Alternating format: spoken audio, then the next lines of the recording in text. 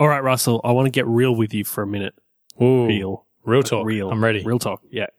So you might remember that we did an episode a while back, actually, on imposter syndrome. Real talk? No, I don't remember that. Is that because of an age thing? Like you forget things? Or is that just like we've done so many episodes now that you've forgotten Oh man, half of the topics we're just that we've covered? burning through these episodes. I mean, who would have thought that we could continue cranking these out every single week? You know, people didn't believe in us. So I think it could just be the volume of episodes. Well, we did an episode on imposter syndrome, I'll and take maybe your you word should for go it. back We did. and listen to it. Okay. And so you just a while ago did a follow-up on an episode. So I'm going to do a follow-up on an episode too. Whoa. So I thought that we could talk a little bit about perceptions, like people's perceptions of you or how people perceive us, I guess. Does that make sense? No, I think it's starting to make sense. You're going to have to walk me through it though. All right. So imposter syndrome is kind of to do with like our perception of ourselves, right? Yep.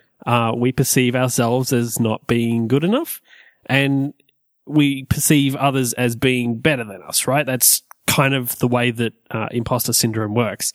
But this, on the other hand, is how other people perceive us. And how do you think other people perceive you specifically? Ooh, yeah, okay, I see what you're saying. So the other way around, not how you perceive yourself, how do other people perceive me? I'd have to say, like, I know this sounds like a cop-out, but I have to say it probably varies in different situations. Like, I think the way people perceive me at work is very different to someone who meets me on the street, is very different to, you know, someone I kick in the leg while playing soccer. Just while playing soccer, or do you just kick people in the leg while you're walking down the street? Just I don't have to answer that question. It's incriminating. But you know what I mean? Like, it's in different contexts. Like, for example, you know, most Saturdays I'll go out and play, you know, soccer with all these crazy South Americans. And I'm sure they perceive me as like, you know, weird Australian guy who plays soccer with us South Americans and can't speak a word of Spanish. So, you know, in that setting, I don't feel like an imposter because, I mean, I am Australian. It's more, you know, I'm sure they perceive me that way. That's just the reality of it. And then, you know, you come to work, and I guess it's weird here. Like, I'm a developer. I'm also the boss. I mean, Philip is as well. And so you have all these weird things mixed into the way people perceive you. And I mean, I really want them to perceive me a certain way, but you know, you can't always control that. And how about as a general person? Like, one of the things that I find is that I like to think that people perceive me as a good person, like as a generally good guy. Do you get any sort of feeling like that? Yeah, I hear what you're saying. Yeah, I'm the same. Like, I'd like to think that, you know, people think, oh, you know, Russell, he's a nice guy. You know, I can trust him with things. You know, he's not going to kick me in the leg just randomly as he walks past, that kind of stuff. And I mean, I'd like to think the same thing. My number one concern is like, there are a lot of jerks in this world, and how do I know that, you know, I'm not one of them? Like, I'm sure everybody thinks, you know, mainly that they're a good guy. How can you be sure that, you know, that other people perceive you as the good guy? Is that making sense? Yeah, no, so what you're saying is that you do actually care whether or not people like perceive you in a good way or a bad way. Oh, definitely. I mean, even people that I know I'm never, ever going to see again. Like, let's say, you know, I'm at an airport transfer in some foreign country and I bump into, like, I don't know, security guard or anybody really.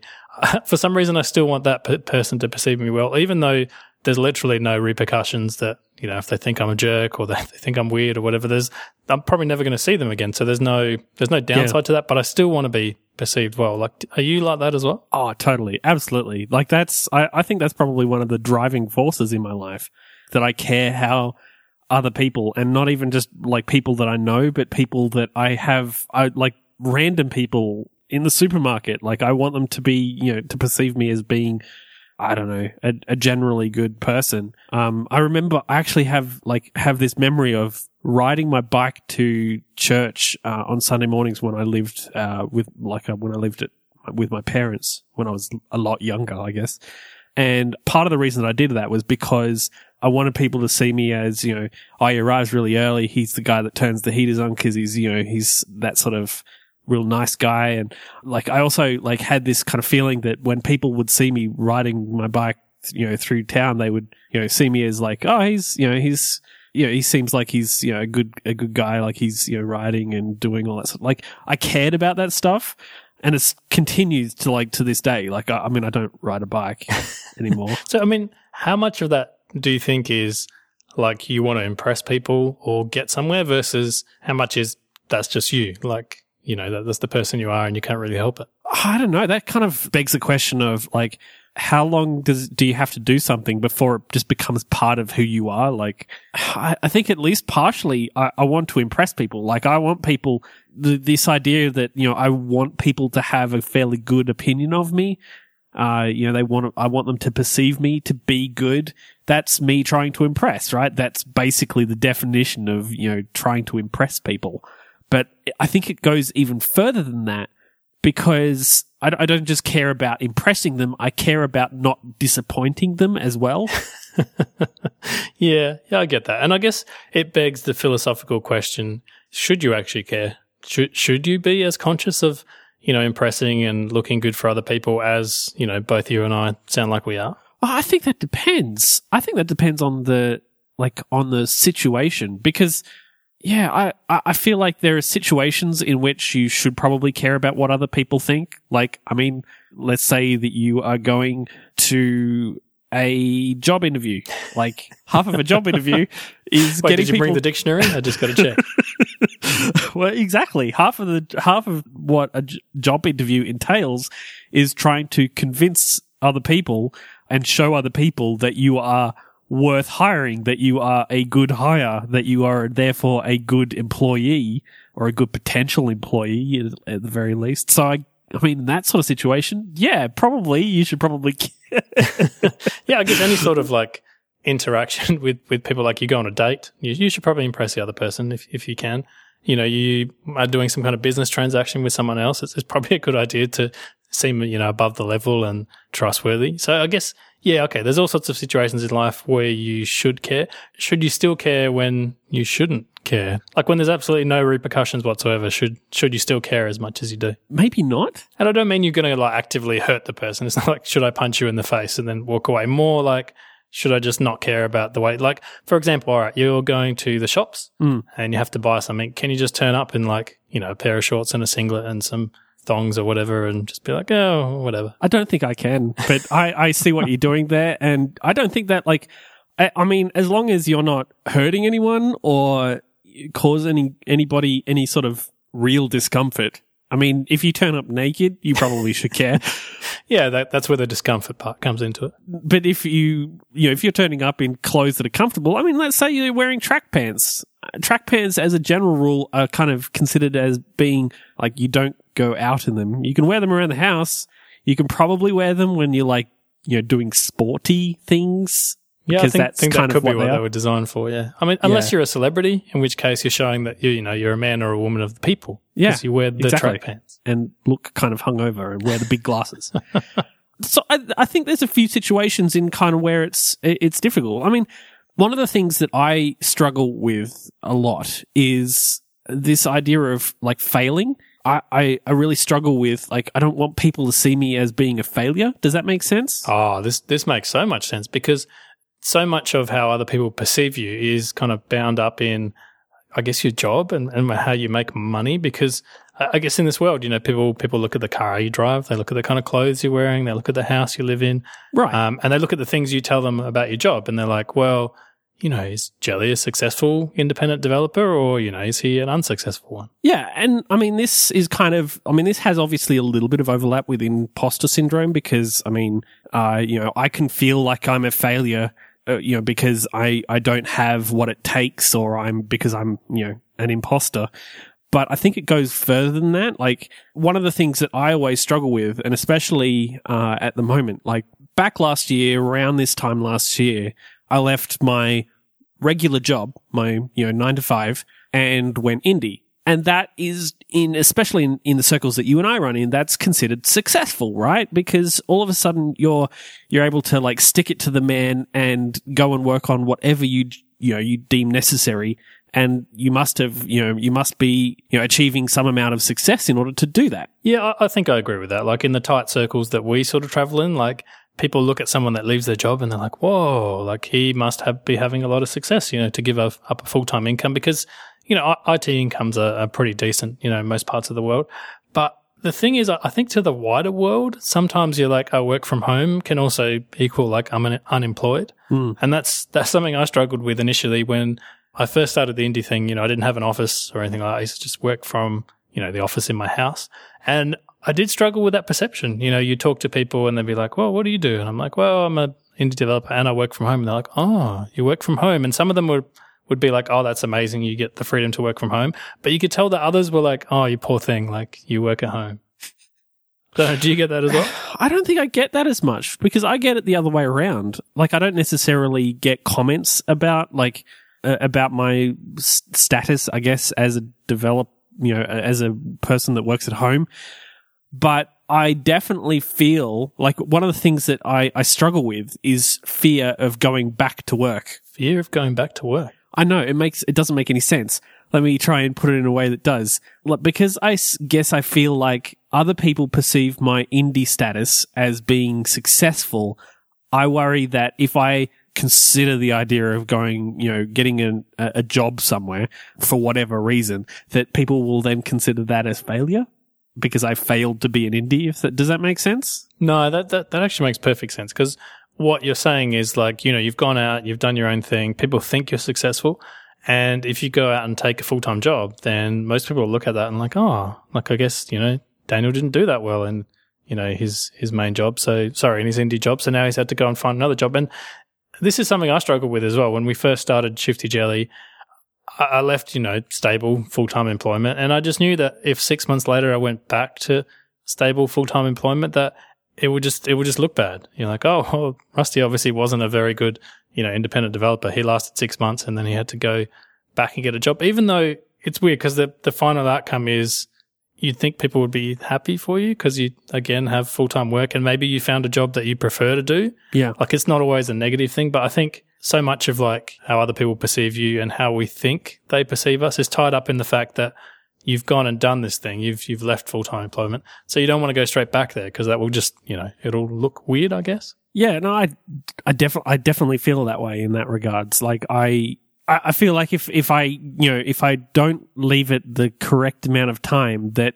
people will see it as being failure, and then that will haunt me for the rest of my life.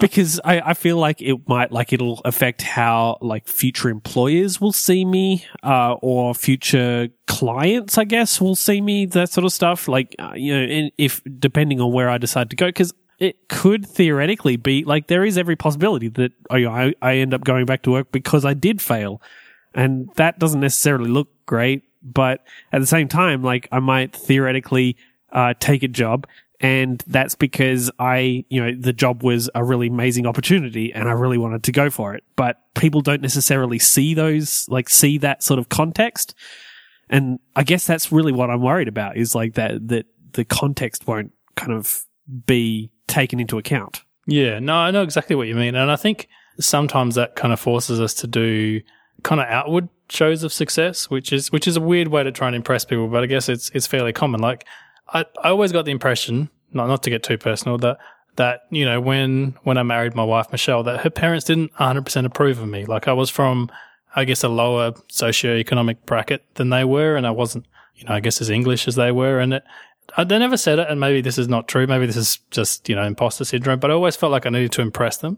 So I felt like when I stepped out and did the independent thing, like one of the reasons we ended up getting an office in the city is one, we both had young kids and it was really hard to work from home. Yep. I think there was a small part of it that is like, no, I want to impress Michelle's parents. Like I have an office, in the CBD. It wasn't much of an office, to be honest, but it was something. It's like, here is the physical place of my work. And I reckon that also influenced us, when we went out to buy a car. Like our car, was kind of dying and we needed a new car. And I could have just bought, just another Magna like we had. And I'm like, you know what? I'm going to get something slightly fancy. And I don't think it was at the front of my mind. I'm not like, I'm going to buy a fancy car to impress Michelle's parents. But I think it was a factor. It's like, if I get this car, we can kind of afford it. We can pay it off over time. And, it will kind of show that, hey, here's another sign that Russell did the right thing. He left his job and now he has some money at least. Yeah. I feel like this is one of the areas in which you probably shouldn't care. I mean, it's not that yeah, definitely. It's not that I don't care. I don't want to care, but I do care. And I think it does, like, it affects me. Like, it affects me in ways that probably change the course of, like, change the decisions that I make, which it probably shouldn't. It's one of those things where it's like, what would happen if I did this? And what would happen if I did that? It's the what ifs. The what ifs are terrible. No, don't do those. So what about personality wise, right? Like, do you find that you alter your, like, interactions with people so they don't consider you to be a jerk?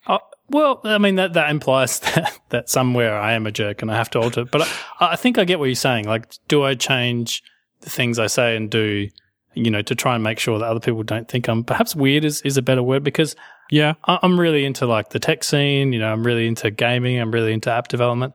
But I feel like, for example, when I'm at a party with other people and they're, sort of people that they have different jobs. So they're electricians or plumbers or whatever, just different types of jobs.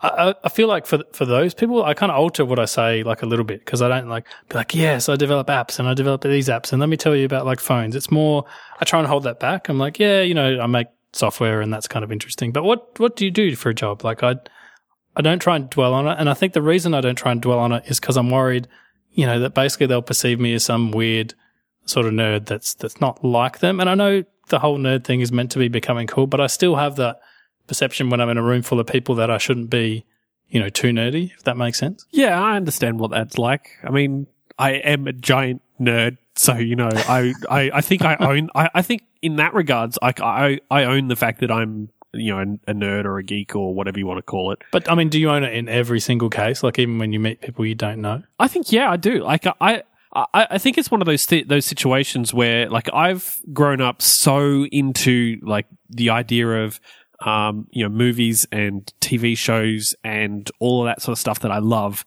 I love, like, I love it. I don't kind of feel embarrassed about it at all. But at the same time, like, there are other kind of areas of my personality that I'll alter based on who I'm around. And it's just things like, it's just simple things like, when I go and meet new people, I will try and put away my introversion and, be more outgoing. And, like, that's me trying to, express myself differently. Like, one of the things that I did when I moved to Canberra, in fact, was I made this conscious choice that I was going to be a different person. Like, I was going to be more outgoing and I was going to be, less socially anxious, I guess. And I feel like that was, I mean, I failed in that completely. It worked for about 2 weeks and then I just got worn out from, putting on this persona. But that's the sort of thing where, yeah, I definitely do. It's just not about the things that I enjoy. Yeah. I mean, the thing I'm wondering is that a good thing? Like, is it a good thing to try and alter yourself a little bit so that you can kind of fit into, a group or a person you're talking to? Or would it be better if, like, every single one of us didn't do that? Because it's like, I always think of this thing, right? You go to a friend's house. I don't know if your friends are like this, but mine are. You go over their house and their house is spotless. And deep down, it's spotless because they cleaned up because you were coming over.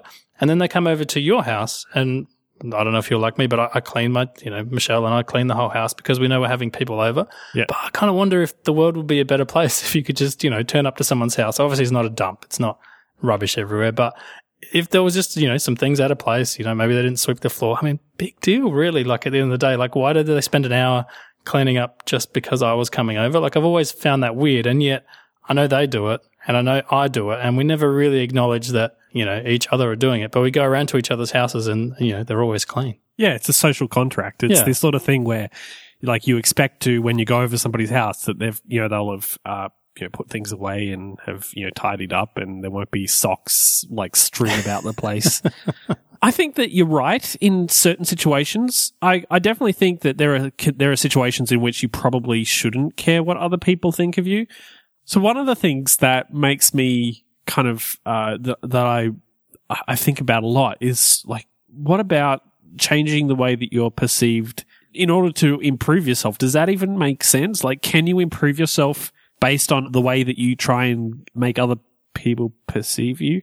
Yeah, I think that kind of makes sense. And I think sometimes you can. Like, for example, let's say you're a person like me that tends to look at their phone way too often, like every time it buzzes, or, you're sitting at a park, or the other day I took my kids to, like, swimming lessons and Like they're in the pool and yeah, you can watch them, but you know, maybe you can send a quick text message or whatever. But the thing is you feel that there's a social contract in that sort of space where people will judge you if you spend, you know, too much time on your phone and not enough time looking at your kids. And I do wonder if that actually improves me slightly as a person. Like sometimes that's annoying. Sometimes it's like whatever, but at other times it's like, you know what? Like I should probably be more in this moment and, you know, enjoy them splashing around and kind of doing stupid things rather than, you know, responding to a Slack message or, you know, making fun of Jelly, you know, somewhere. I feel like that's probably right. Like, and I even think that like the idea of, you know, cleaning up your house when other people come over, that's sort of improving yourself. Oh, to a point. Yeah. Like, I mean, you don't need to have a house that looks like it came out of, I don't know, Better Homes and Gardens. Is that even a thing outside of Australia? I'm pretty sure that's, no, outside of Australia. I don't think so. Just insert favourite home renovation show here. Or magazine. Vogue? Do Vogue have houses in it? I don't know. I don't know. We're out of our depth here, Jelly. Yeah, I don't know anything about houses or house magazines or lifestyle magazines, I guess they are.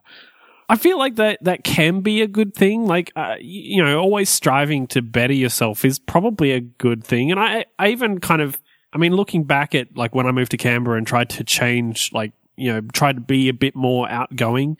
And when I do it, you know, when I go to parties or if I'm, you know, meeting new people or, you know, going to a conference like I am next month, you know, I feel like that's probably a good thing for me, like trying to get out of my depth. Maybe the reasoning isn't necessarily the greatest. Yeah, I think I kind of know where you're coming from. Like, it is a good thing. Like, everyone says, you know, be yourself and don't change who you are, you know, be true to yourself. But sometimes you do want to shave off the rough edges of yourself, like the parts that might be a bit abrasive or that people might not sort of fully understand. Sometimes I think it's a good thing just to chip those off, like in different social situations. Like, I don't think you're really changing the core of what you are, but you are kind of, you know, improving in some ways. Yeah. And I think that's kind of the key. Like, if how other people perceive you is the catalyst for improvement and a good kind of change, like it's constructive, then that's awesome. But if it's not, if you're just concerned about how other people perceive you because of something that either you can't change or, you know, is actually a problem you're on their end, then it's just, you know, going to blow up in your face and go boom.